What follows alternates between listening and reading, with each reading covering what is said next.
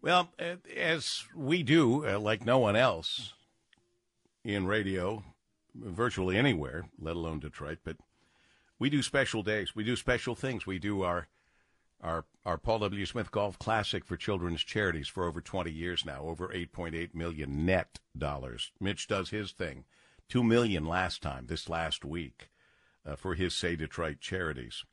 We also have WJR Cares Day, which is what today is, matter of fact, and we're happy to welcome Dr. Chad Audi, an experienced senior executive with over 23 years of executive management experience and recognition as a visionary and dynamic leader in nonprofit and for-profit sectors for nearly 2 decades now.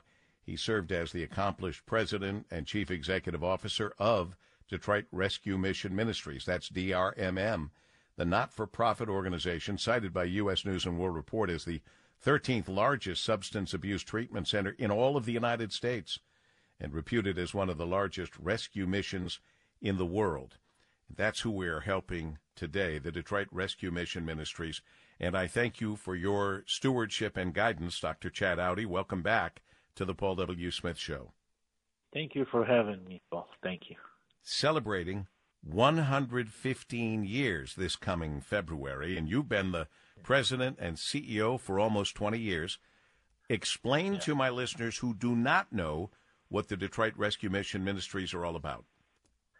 Detroit Rescue Mission, like you said, has been almost 115 years serving the community.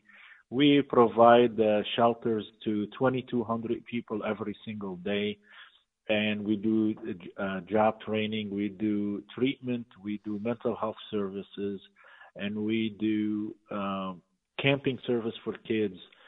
So we are a full-service organization providing hope to the hopeless from cradle to grave every single day. We're not just what people think, just sheltering the homeless. We go deep into the root of the problem to fix it, so the individual, when they graduate our program, will be equipped with the necessary equipment to live independently and becoming a taxpayer citizen. And that's what we're trying to do. And you house 2,200 people a day. You provide 4,500 meals a day, working in 5 counties, operating 13 locations that provide that housing, food, and treatment and the other services across the spectrum, men, women, children, and veterans, a very special place in your heart as well, Doctor. Yes.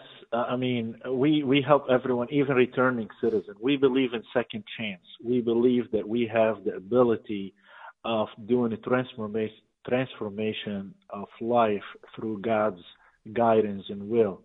So it is an organization that have recently, we just opened in Lansing to meet the needs there. We are in Port Huron to serve women and children. We're in Macomb County providing services to seniors as well, to family who needs food by providing with food boxes.